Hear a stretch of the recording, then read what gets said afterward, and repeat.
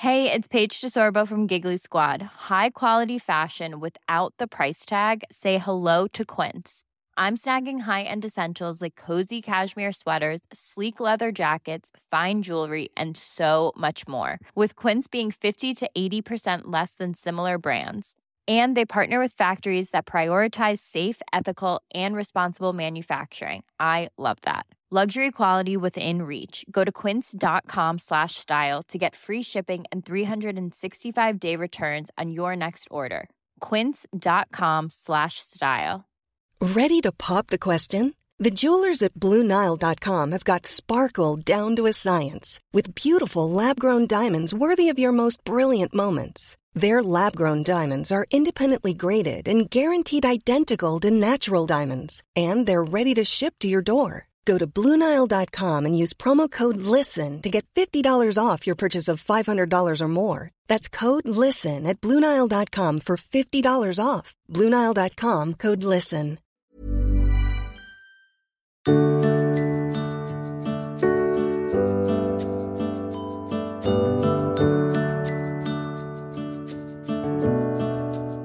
Hello, and a very warm welcome to another episode of the Liz Earle Wellbeing Show. And today we are going to be talking about brain fog, a curiously common collection of symptoms which give rise to a loss of mental clarity, foggy thinking, difficulty concentrating, and issues with memory. Well, as we know, it affects many women at the point of menopause, and yet when you search brain fog on the NHS website, you will draw a complete blank. No results found, it says. So here to tell us more about this condition and how to treat it, menopausal or not, I am joined by Dr Sabina Brennan, a chartered health psychologist, neuroscientist, and author of the international bestseller 100 Days to a Younger Brain. She also heads up Brain Fit, a large-scale research study on brain health, lifestyle, genomics and dementia risk at Trinity College Dublin. And we have just had a fascinating, long chat about her most recent book, Beating Brain Fog, as well as her experience with these often debilitating symptoms. Well, don't forget, if you would like to watch our chat today, the video podcast is available on YouTube. And as always, I am looking forward to hearing your thoughts on Instagram after the show. So without further ado, let's go. So Sabina, thank you so much for joining me today. It's such a fascinating subject, and there's so much in the news, isn't there, increasingly, I think, about brain health. I guess the focus on mental health, but really about brain health in general. Yeah, and you know what, I'm really so pleased that that people are starting to talk about it and think about it. When I started working in the specific area of brain health, I did my PhD around that, but in around 2010, nobody was actually even using the word brain health. I got funding from the European Commission in early 2011 to develop a program to raise awareness about brain health. And I remember at the time thinking, what can I call it? Because people were calling it like, your cognitive health, your cognitive function. And I said, I can't call it that because I didn't even know what cognition was till I went to university to study psychology. So I can't start with something that I have to then explain to people. I'm not saying I invented the term brain health. I didn't. But really, the website that I developed, which still exists, hellobrain.eu, if you searched for brain health, that was the only thing pretty much that came up. Now, since then, I think it's way down the list now, but there's brain health everywhere. And that's just, it's really, really good. But I think it's important as well to draw that distinction, because sometimes people do think that brain health and mental health are the same thing. I will always argue that, brain health, if you look after your brain health, your mental health and your physical health will follow. They're all interlinked. But I see mental health, rather than when we're talking about mental ill health, we tend to be talking about things like depression and anxiety and eating disorders and schizophrenia and those kind of things. When I'm talking about brain health, I'm talking about the organ itself, keeping it healthy so that it can support you to be you. So that it can support your memory function, your ability to make decisions, your ability to find the right word in a conversation, to be quick and sharp, to have a funny retort, retort, in your sense of humor. So, your brain literally supports absolutely everything that you do. And I think it's kind of rather amazing, really, that people have ignored it for so long. I know we've just sort of left it to get on with itself, haven't we, really? But I think, that's a really interesting distinction between the kind of the mental illnesses, if you like, that you've touched on there, and keeping our brains healthy. And I guess for me, why I was particularly keen to talk to you about your latest book about beating brain fog is that such a classic symptom of aging. And we are hopefully all aging, and we're going to age well. For you, what is brain fog to you? Is it something that's just with aging, or how did you come specifically to want to focus on brain fog? Yeah, I would say actually it's not specifically, associated with aging. It is associated with menopause, which is in turn associated with aging. And I think that's an important distinction. I think that, and I'm kind of really glad you brought it up, because as we age, there is a misperception that you have decline in memory function or decline in cognitive function as a consequence of aging. And that's not true. The brain can age quite well, and you can hold on to cognitive function, relatively well into later life. Disease is actually the cause of most decline in later life. So diseases such as dementia, different types of dementia, Alzheimer's disease, Lewy body dementia, frontal lobe dementia. There's various kinds of dementia, but that is neurodegenerative, and that's different. That's not just as consequence of aging. Now, with age, we do see atrophy or wasting, like you would with our muscles as we get older. But that atrophy, that wasting, starts actually about at the age of 30, and it's very gradual. It accelerates. Yeah, it accelerates when we hit 60, and then it, multiplies if you have something like Alzheimer's disease. But the thing is, in my first book really is all about, brain health and how to reduce your risk of developing dementia and keep your cognitive functioning as you age. Really, the tips for brain healthy life, a lot of the things that will keep your brain functioning, well, and we now know can also stop that wasting. You can actually maintain your brain volume and functioning by engaging in a brain healthy life. Actually, I would argue that it's not age that your brain starts to atrophy from 30. It's just from about that age, you stop doing a lot of the things that underlie a healthy brain. So, learning, challenging your brain, education, they're all brilliant for your brain health.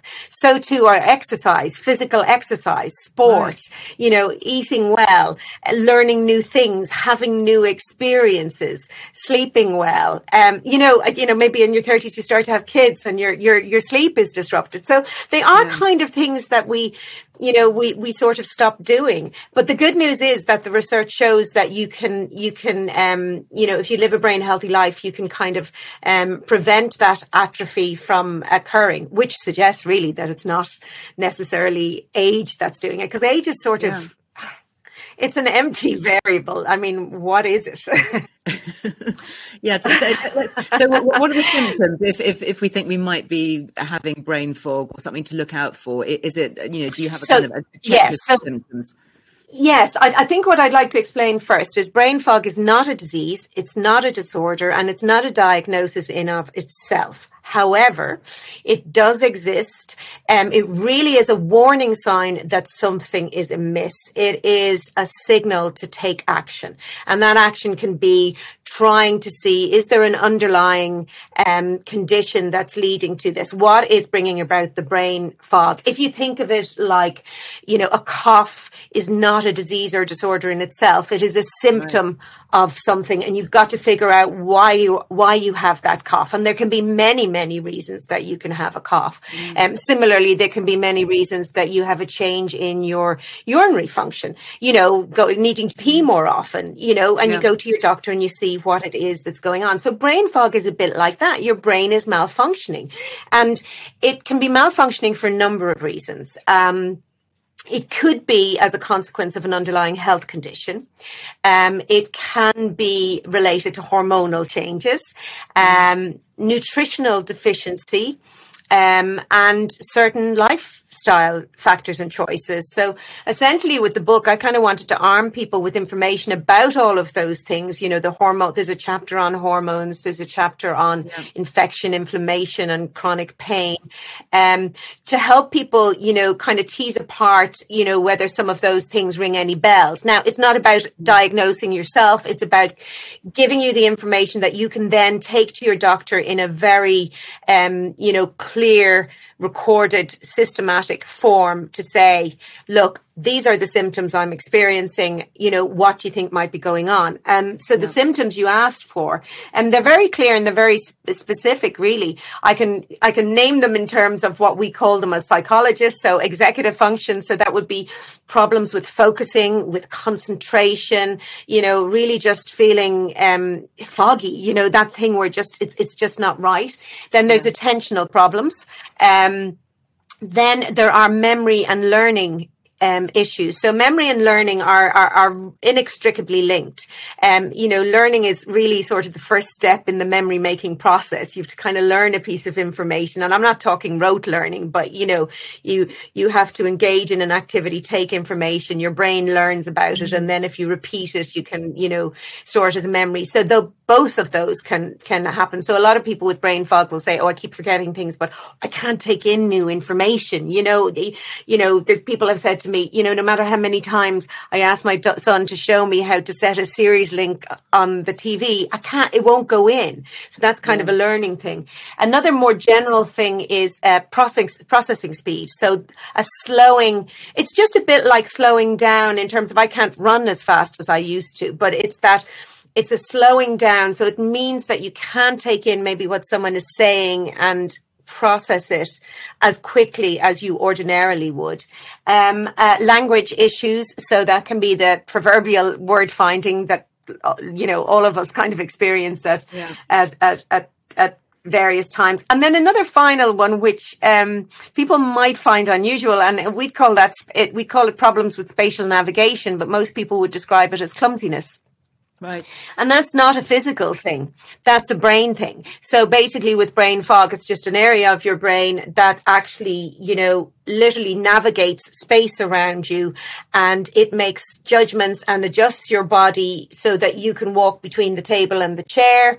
But if that's off with brain fog, you misjudge and you bump into things or you drop things or, you know, and that's a brain issue. So people can have some of those symptoms. They can have all of them. They can have some severe, some not so severe. I think the important thing to point out is every single one of those things that I have listed, those symptoms, everybody experiences them at some point. You know, I mean, if you've had a couple of nights disrupted sleep, you're going to be struggling the next day to take stuff in or to make a decision. If you're chronically stressed, you know, but with brain fog, the kind of brain fog I'm talking here, it's ongoing, it's persistent, it's prolonged. You know, people have experienced it for quite a period of time. I was listening to I was nearly late for the podcast because I was engrossed listening to your watching you talking. I love your series on menopause. I was learning so much. I just wish I knew them before, but I was really, really fascinated, and I was listening and I was just so engrossed, and then I went, oh gosh, what time is it? Well, I definitely want to come on and talk about hormones, but I'm really interested in these different changes and on the kind of covering off the medical side, if you like, first. Are we looking at these changes? Would it be somebody, for example, who may be ADD or ADHD that hasn't been diagnosed, that possibly gets picked up later in life as these types of conditions can develop? No, not really. I mean, generally brain fog is associated actually a lot with conditions that disproportionately affect women. Right. So a lot of autoimmune diseases will have brain fog as a symptom. So lupus, Sjogren's, which I have myself, multiple sclerosis, so multiple Sjogren's. So autoimmune diseases, just for listeners, I'm sure they may already know, but it really is where your immune system attacks your own cells. And there's different types of autoimmune diseases, and each one will attack different diseases attack. So rheumatoid arthritis is an autoimmune disease, also brain fog associated with that. And that attacks the joints inappropriately and causes terrible pain. Sjogren's that I have attacks your moisture glands. So your salivary glands, your eye glands, and moisture glands elsewhere in your body. And so brain fog can be associated with that. So a number of those, but also inflammatory diseases like celiac disease, metabolic conditions like type 2 diabetes, hormonal conditions, as well as just hormonal imbalance. So thyroid or Hashimoto's disease. So there's actually really quite a lot of conditions, some cancers. And then, of course, as I didn't mention earlier, it can also be a consequence of a side effect of a medication that you're taking for a condition. So you may have heard of chemo brain. So that's brain fog associated with chemotherapy. You may also have heard of fibro fog. So that's brain fog associated with fibromyalgia.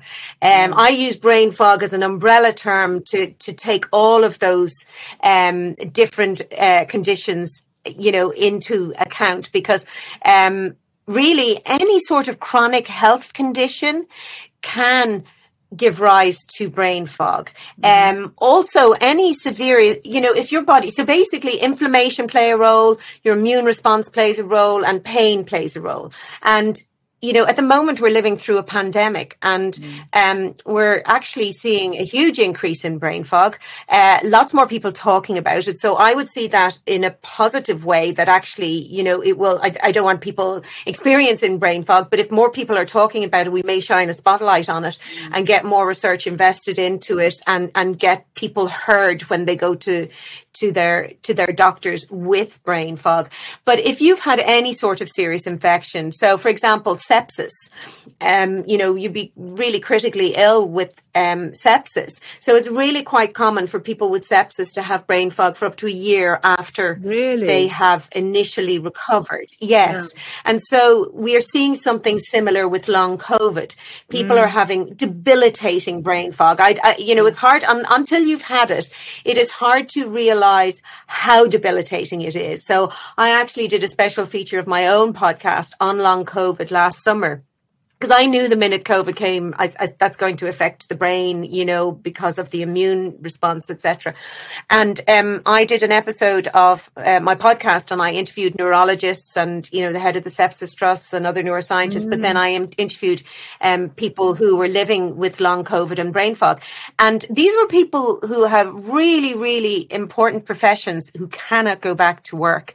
They cannot function. So one of them was a public relations officer for Merseyside Police or something like that. So she said she couldn't trust that she wouldn't say a paedophile's name or, give out information that she shouldn't. Another was a Cambridge University professor who asked me not to name her because I had written a piece in the Times about it because she was afraid it would impact on, what her colleagues thought of her. And another was an anaesthetist. Oh my goodness. So these people, to be sharp, yes, absolutely. And some of them have sort of said, look, like actually the university professor, she said she set 3 fires in her kitchen because she had forgotten that she had left, the stove on. The anaesthetist told me that she couldn't kind of cook dinner anymore because she couldn't remember the sequence to do things in.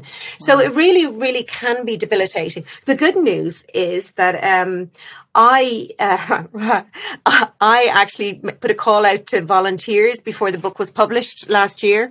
And I went to various kind of groups. So these were people that I didn't know at all. So I went, for example, to the Migraine Association of Ireland, because migraine, brain fog is associated with migraine, and I went to the MS Society and people involved in menopause, and then I also contacted a group of people online. There's a long COVID Facebook group, so a small number of volunteers who were happy then for me to share their stories afterwards actually read the book and took the the 30-day plan. And the first feedback I got back was from a 31-year-old who's had brain fog since she got COVID last April 2020. So almost a year. And she, I wish I had quotes in front of me, but she said she was skeptical. But she was desperate. And she said taking the 30-day plan has just transformed her life. She is back at work. She didn't realize. And the thing is, there are some very simple things that you can do.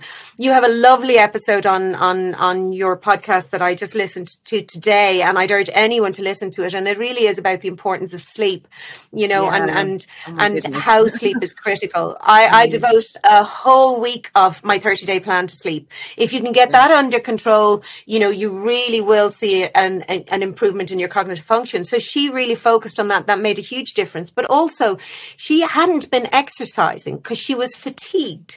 And so she thought that, if she tried to walk, she was exhausted and she said, right, I need to rest up.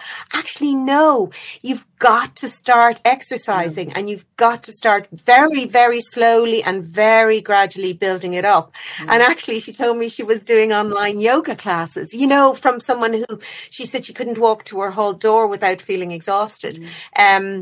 So sorry, I'm talking loads, but I'm very excited that it could help people. To come back and talk a little bit before we move on just about that long COVID, because there's been interesting new research, I'm sure you're aware of it, showing that long COVID is actually MCAS, the mast cell activation syndrome. And that, of course, plays very much back into the autoimmune issues that you're talking about and how, the autoimmune issues are affecting the brain and triggering that brain fog. So I think this is an area. I mean that's what I had. Emerging science, isn't it? All of this, we're learning all the time. It is very emerging science. I mean, I certainly think that way back, certainly when we started seeing it, I said, we're going to see new autoimmune diseases because the immune response that has to kick off in response to this, is so big. I mean, number one, you'll have brain fog when you are ill, when you are fighting a serious infection, because your body, your brain has to devote all of its resources to keeping you alive. That's a priority. Remembering where you put your keys isn't a priority. Making decisions about what to wear isn't a priority. Everything has to go into getting you better. And that's why we have certain illness behaviors where it's go to bed, sleep, retire. It is all about recovery. And that's quite normal. But then we have possibly with long COVID, that the immune response has got, messed up in some way. Yeah. And then we have the possibility that there is. So this MCAS, somebody actually... I had an article in the Sunday Independent here in Ireland the other day, and they actually contacted sort of me about that. It's emerging research. It's really interesting. I myself, whether it was COVID or not, I had myself and my husband and my mother-in-law had a very, very bad virus in February. So it was way before we had, lockdown or anything like that. And my husband was actually worse than me. My son is a doctor and he'd had, he said, gosh, you need to get antibiotics. And then they didn't work. And then he needed steroids. I was sick and coughing a lot, but not as bad as him. But he recovered. But I was 8 weeks later, still coughing all night. Yeah. I was exhausted. As I mentioned earlier, I have an autoimmune disease. I felt my brain was foggy. I felt I had fatigue that I hadn't had for a very, very long time. And I got a rash, a mad rash across both my shoulders that kept me awake at night. I still have some of it. And where I would just tear my skin open, and my PJs and my bedclothes would be covered with blood, but I just had to tear it, it was this. And so... I've been to my various doctors about it and my dermatologist said, look, whether it was COVID or not, it was irrelevant. It was a very serious virus, whatever you had. And that's probably, post-viral rash. Would that be a histamine reaction, do you think? Because there is a role, obviously, with histamine and the immune system. Yes. Yeah. And I would be sort of that, I would have been at the time, even when I had this, on a daily antihistamine. So I would have a lot of those kind of responses. Interestingly, I've actually come off that antihistamine now. But yeah, and the thing for people to understand is all of this is happening in your brain. Right. We tend to really think about things happening in our body, but your brain controls everything.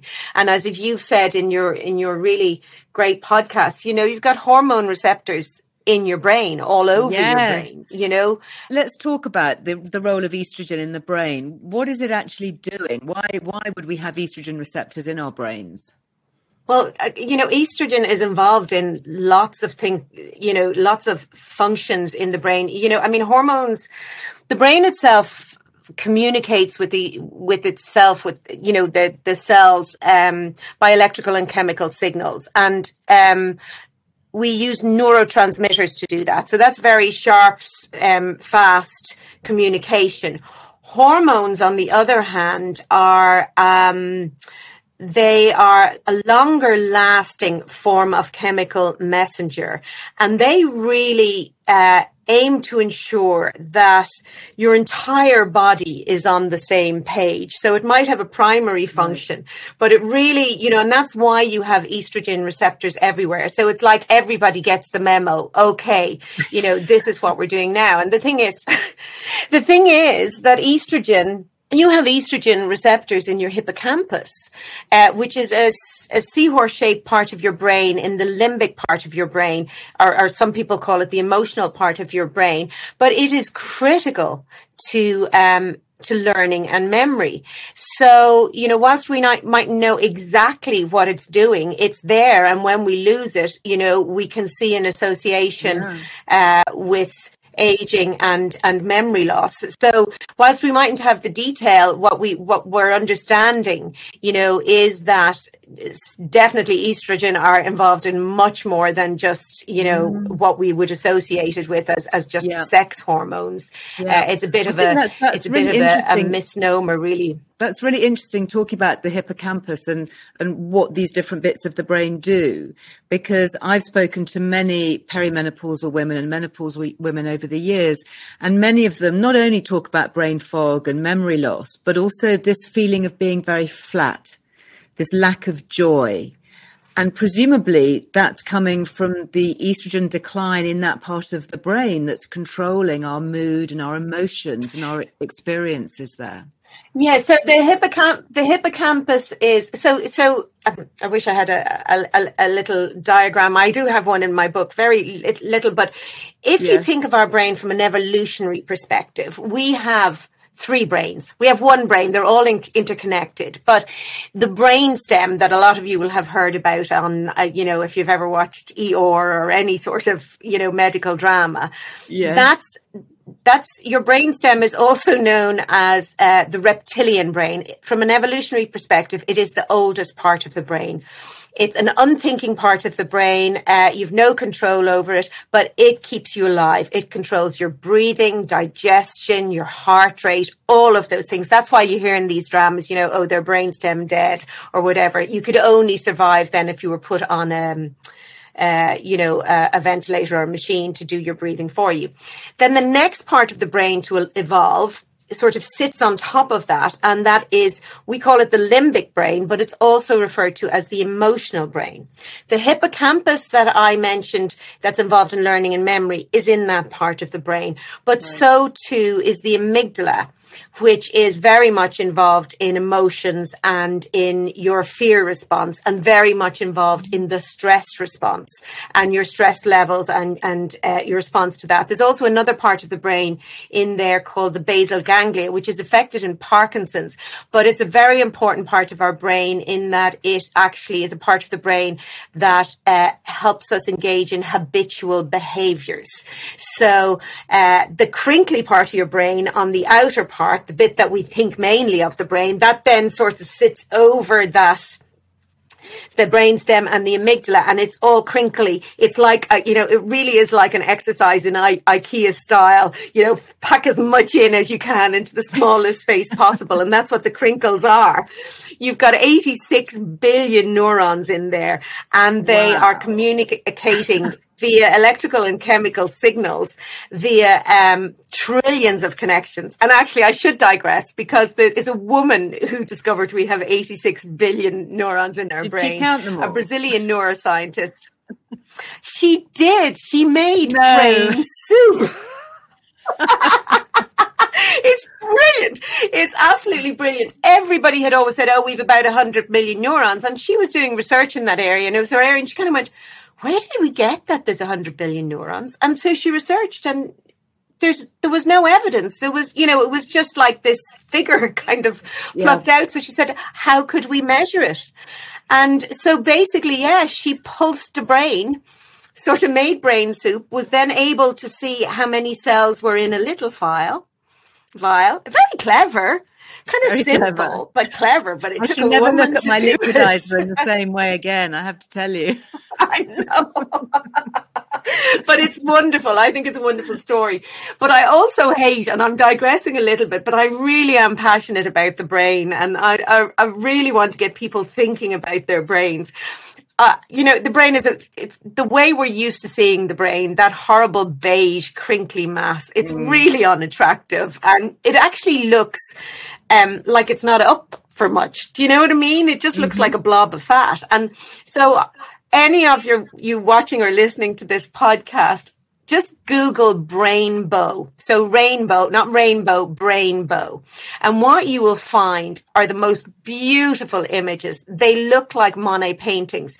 And basically, it's just from researchers use a particular protein dye to dye neurons, which are brain cells, different colors. And what you get is this fabulous image of, it's like balloons upside down. So little neurons with the connections coming out of them. And they're magnificent. And I would much rather people think of their brains that way, as this really dynamic organ that is constantly on fire, supporting you to be who you are and to do the things that you do. An incredibly complex organ. And we really need to start looking after it and valuing it. One size fits all seems like a good idea for clothes until you try them on. Same goes for healthcare. That's why United Healthcare offers flexible, budget-friendly coverage for medical, vision, dental, and more. Learn more at uh1.com.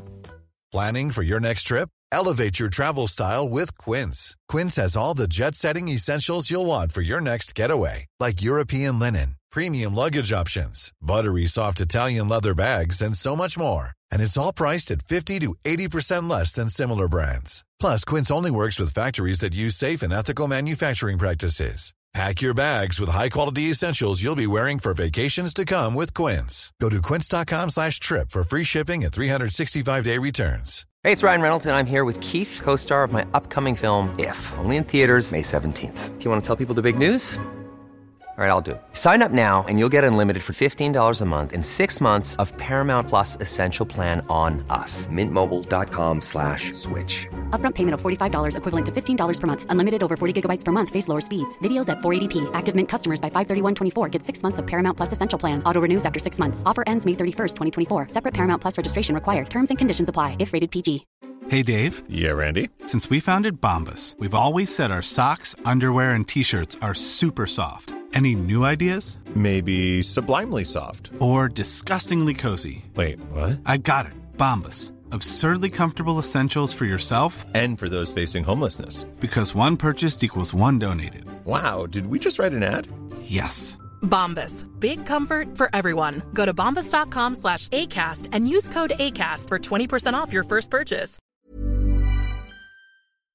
That is just such a lovely I can't remember what question you asked me.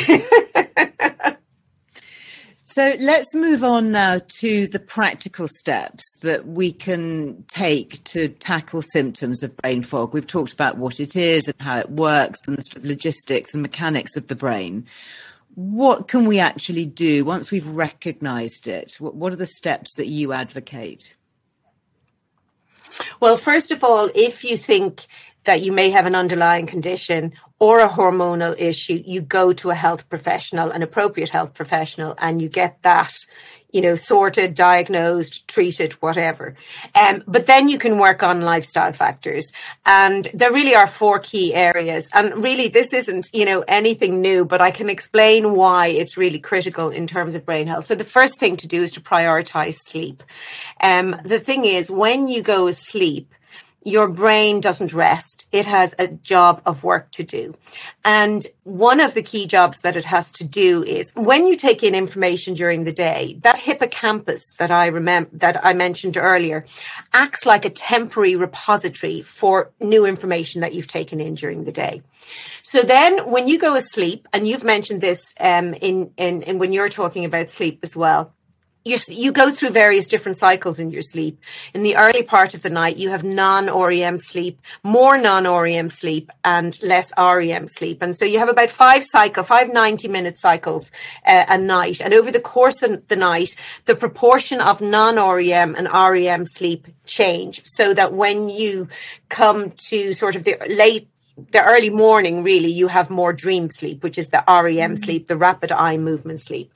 But in the early part of the night, when you first go asleep, we see electrical activity in the brain from the hippocampus going through to your frontal lobes.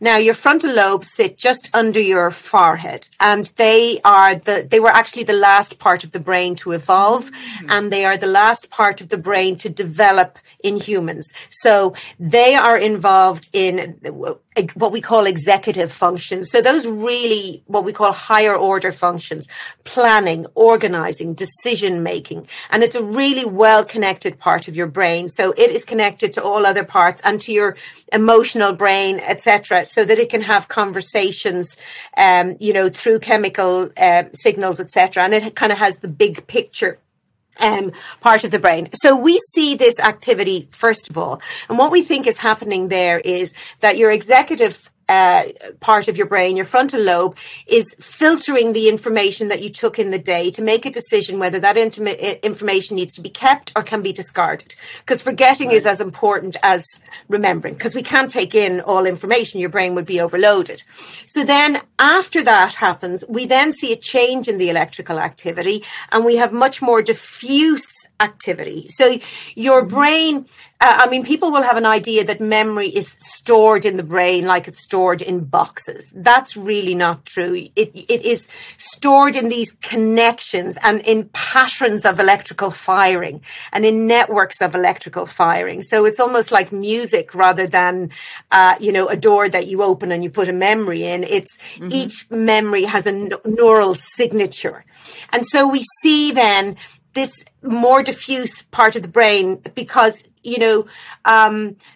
when you take in a piece of information, it isn't just a piece of language or a word. It might have a smell associated with, or emotion associated with it, or a color or a visual. All our experiences have all our senses. And that's a tip to improve your memory, is to engage all of your senses when you are trying to keep a piece of information in.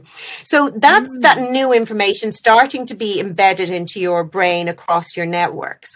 So then as you go through the night towards what I would call early morning, when you're in that dream sleep, we see a change in the activity. And what we see then is, and what we hypothesize that is happening, is that new information is being integrated with your existing memories, your existing knowledges, and your experiences. And so that's why you have those really odd dreams where it's something from today, and it could be something from your childhood, or some mad connection, and they're all mixed in together. And really in that point, that's where insight and problem solving and creativity lie, because your brain is making connections. And I always say to people, if you're overworked, don't work late. Put the problem into your brain, say, I need to figure this out. Relax, switch off, listen to music, have a bath, whatever rocks your boat in terms of allowing you to switch off and relax. Put the information in, let your brain do the work, and you may wake up with the solution the next morning. It may take more than one sleep, but trust your brain. It has all of that information in there. If you try to force it too much, you're actually putting too much pressure on it. So if you're not getting enough sleep, like the expression, isn't it? I need to sleep on it.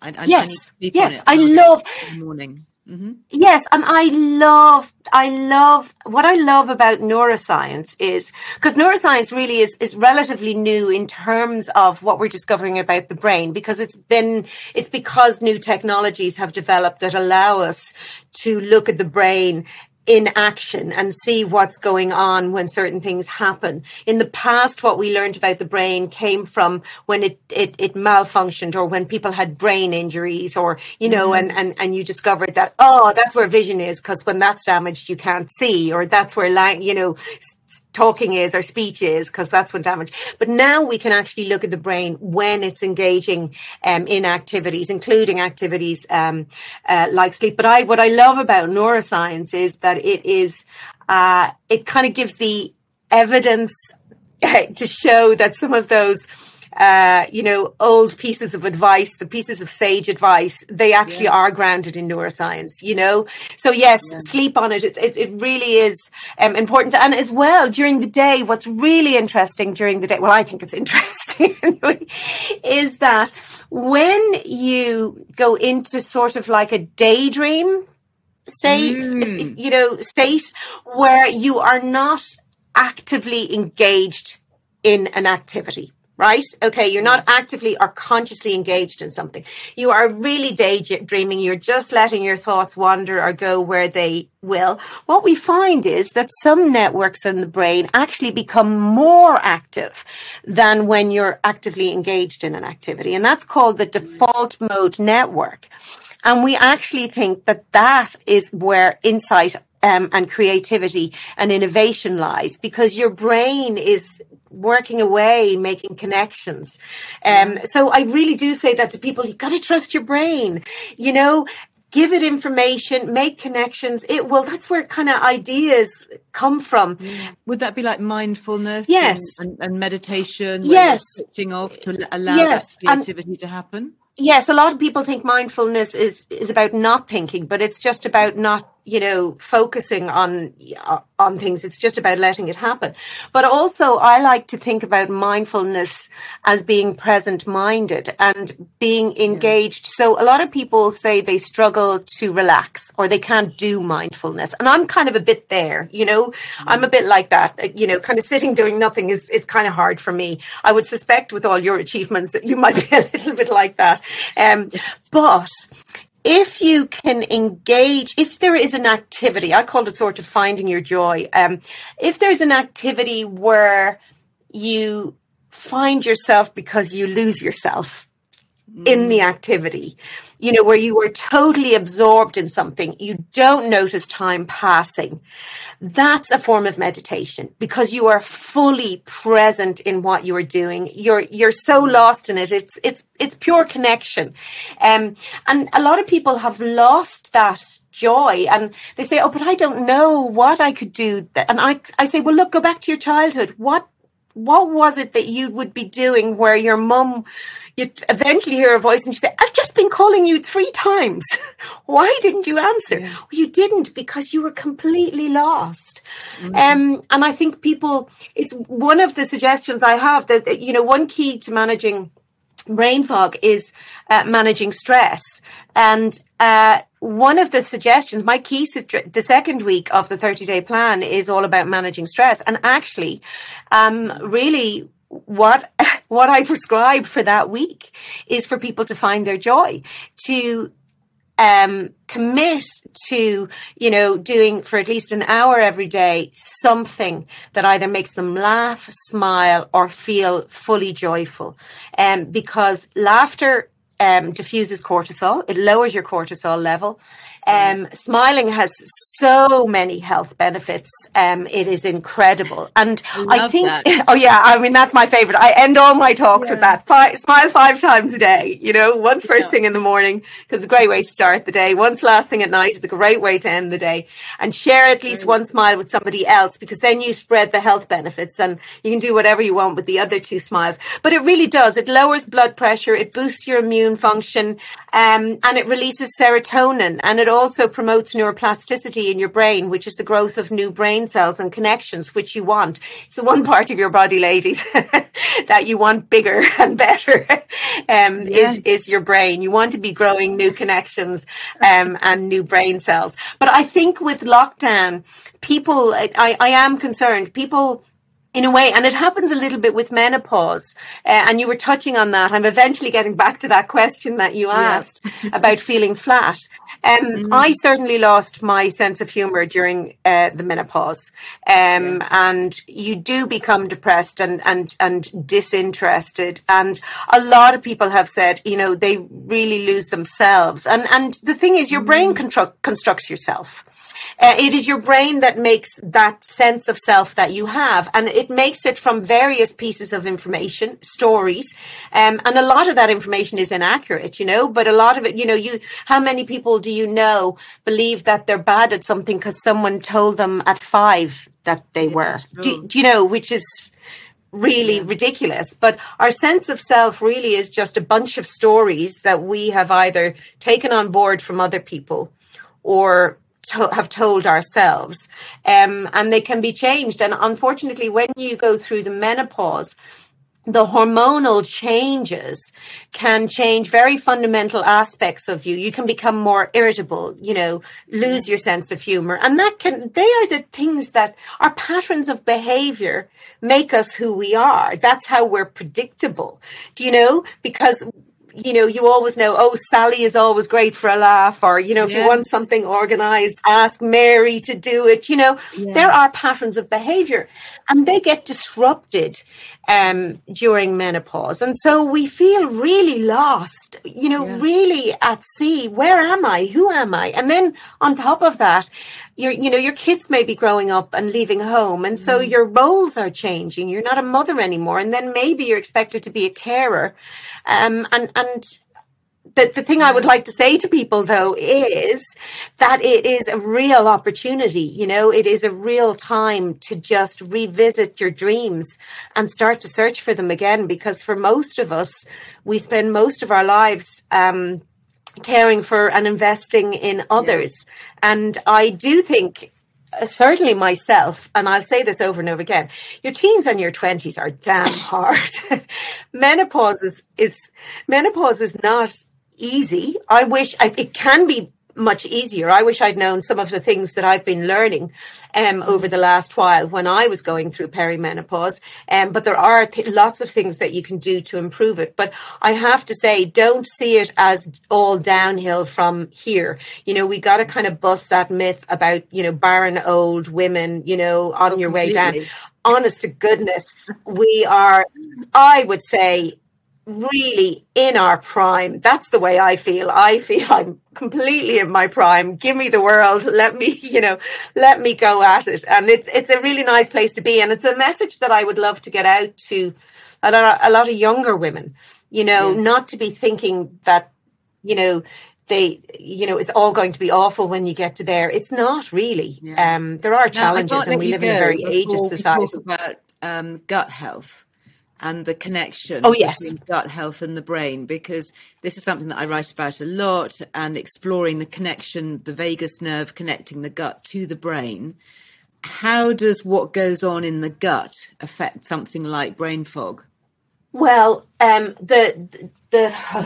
you've got lots. I mentioned earlier that neurotransmitters are the chemical communicators in your brain. Your gut really is your second brain. It's often been referred to as the second brain.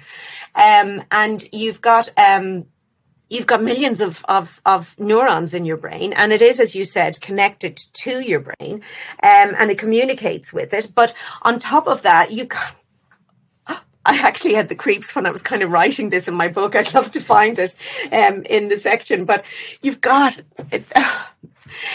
this microbiota, you know, in your gut, which is really lots of other creatures. We kind of live in symbiosis. You know, we give them a nice, warm, wet, moist place to live, and they in turn help boost our immune function. They can help, you know, in that regard. If that's not working, then your immune function can kind of go out of whack, and that can in turn impact on brain fog.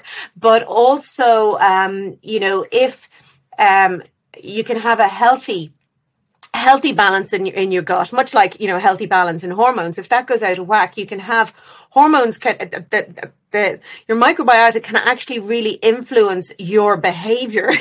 It can get you to do things. So if you have bad ones, it can get, it can crave sugar and get you to keep eating sugar, Yes. And in turn, and then that can impact, Yeah. No, I was just thinking about the foods that we can eat to promote the good gut bugs. But of course, we do have this battle going on inside, and there are the bad gut bugs, just to, be simple about it. And they love the sugars. So presumably they've got the capacity to tell our brain, eat more sugar. Feed me sugar. Oh, absolutely. Feed me. Oh, no, they can tell you what to do. They do. They actually tell you what to do, much as the good bugs will, engage in behaviors and be able to influence our behavior. It's quite fascinating. I find it kind of a little bit creepy sometimes just thinking about that, because it really is like another organism living inside of us. But hugely, and there are very, very strong links with gut imbalance and depression. And then in turn, depression is very much linked with brain fog. There may be other links. It's very early stage of research, but I don't know if you've read a book, The Psychobiotic Revolution. I've heard of it. It's on my book list. John Cryan. Yeah, have a read of it. It's really very good. I actually know John. I've presented at some science events with him. It's actually really well written. There's two scientists. They do all their research in that area, but then they worked with an author and a journalist who helped tell the story, and it really is very, very well written. And it's based. I've read their research papers and then read the actual book that's aimed at an audience, and that's if you really want. I mean, I touch on gut health in my book, because nutrition is really, you've got to feed your brain, and you've got to feed it the right brain. Rubbish in, rubbish out. That really applies to your brain. What are the top brain foods that we should be eating?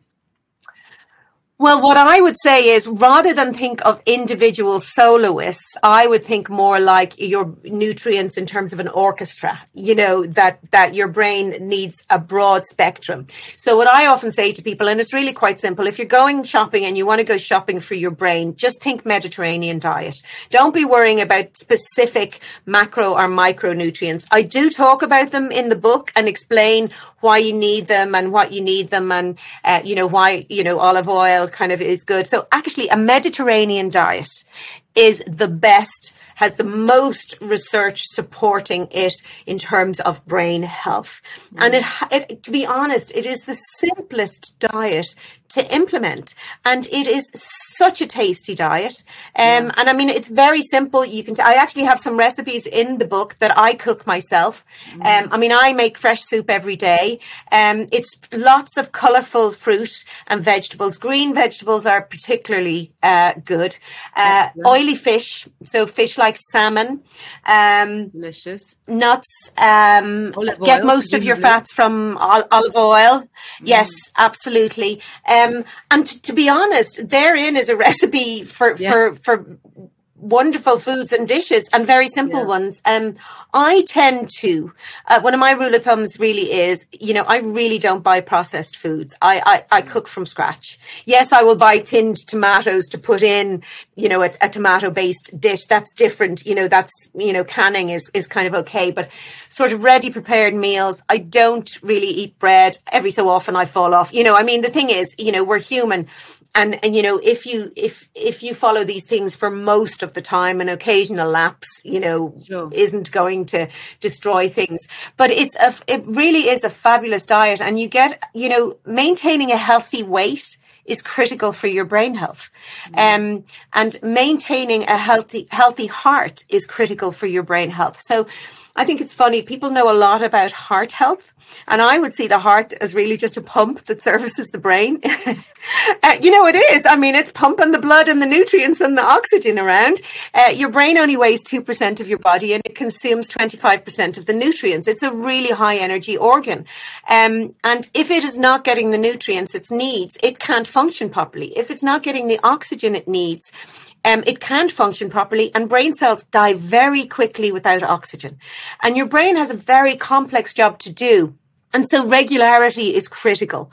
Eating your meals at a regular time, going to bed at regular intervals. Your brain has to constantly maintain homeostasis in your body. So that's like a status quo, keeping everything ticking over at the right level. And so it needs to know, I mean, it's really, of those 86 billion neurons, if you need to wiggle your toe, it has to make sure to send enough nutrients to that and fire that and make that work. If you're kind of starving it or you're eating at irregular times, it's making your brain's job much more difficult for planning actions and for organizing and for carrying out tasks. So you will struggle to do those cognitive tasks that we're talking about if you haven't been eating properly. You know that. There comes a point, even if you're working through and you kind of go, no, I can't do any more. I need to eat. Or yes. I need to sleep. And it's because you've just put your brain can't do anymore. You kind of go, I need energy. You need to give me something so I can do this. I can't run without fuel. You wouldn't expect your car to drive without putting petrol in it. And you're not going to put rubbish petrol in it. You're going to make sure it's from a reliable source. And you really need to do that, with the food, feed it well. And then you also, exercise is critical. Physical exercise is, people are often surprised, but it is super important for your brain health. Not only, obviously, if you engage in physical exercise, you'll have a healthier cardiovascular system. So the nutrients and oxygen will get to your brain better. But physical exercise, aerobic exercise, actually releases a chemical called brain-derived neurotrophic factor, BDNF for short, but I like to call it Miracle-Grow for the brain, right? Brilliant. Just think about it like Miracle-Grow because it acts like a fertilizer. So basically, it is released when you exercise and it makes your brain more fertile to encourage the growth of brain cells and connections between them. And that's what you want. So exercise helps. That's a way that, remember I spoke hours ago because I talk so much. No, but at the start I spoke about that atrophy that can happen from the age of 30. If what you want to do is keep growing connections and brain cells. And so physical exercise helps to do that because it creates this environment that it makes it easier for those to grow. And then also the same thing is exercising your brain. It really is important. Learning is key. Your brain has this incredible capacity to adapt and change. And the fancy term for that from a science perspective is neuroplasticity. And literally all it means is that your brain can change with learning. It can grow new connections or, reorganize connections in your brain anytime it learns something new. And that's brilliant. And essentially, in order to keep your brain healthy and, to avoid that atrophy, you've got to keep learning right across your lifespan. And it doesn't have to be academic learning. It can be anything. That is fascinating. We're going to have to draw it to a close there because we're all learning so much. I'm so sorry, I talk way too much. No, it's absolutely fascinating. I mean, what an amazing romp through the world of the brain. Everything from its structure to the things that it needs to thrive and grow. And I think ultimately that the things that I'm hearing here are that it is good news. There is a lot that we can do. It's not going to be too late. And that doing simple things like setting those brain routines can actually make a big difference to how we feel and how we function. I'm hugely grateful for your time. I'd love to talk to you again. Absolutely. Sabina, thank you. Thank you so much. It's been a pleasure. Thank you so much for having me on. And that is it for today's episode. Huge thanks to Sabina. And as always, you will find all the links and the resources mentioned over on lizearlewellbeing.com, including links to Sabina's website, which is called superbrain.ie. Good name, yeah? Superbrain.ie. And you'll also find links to the many other podcasts and the articles that we have on HRT, anxiety, mood, depression, and brain health. There you can also sign up for the free weekly newsletter. This is filled with plenty of healthy recipes and tips for living well. Huge thanks to all of you who've left us such lovely reviews. It really does help others to find the show. So until the next time we chat, go well. Bye-bye.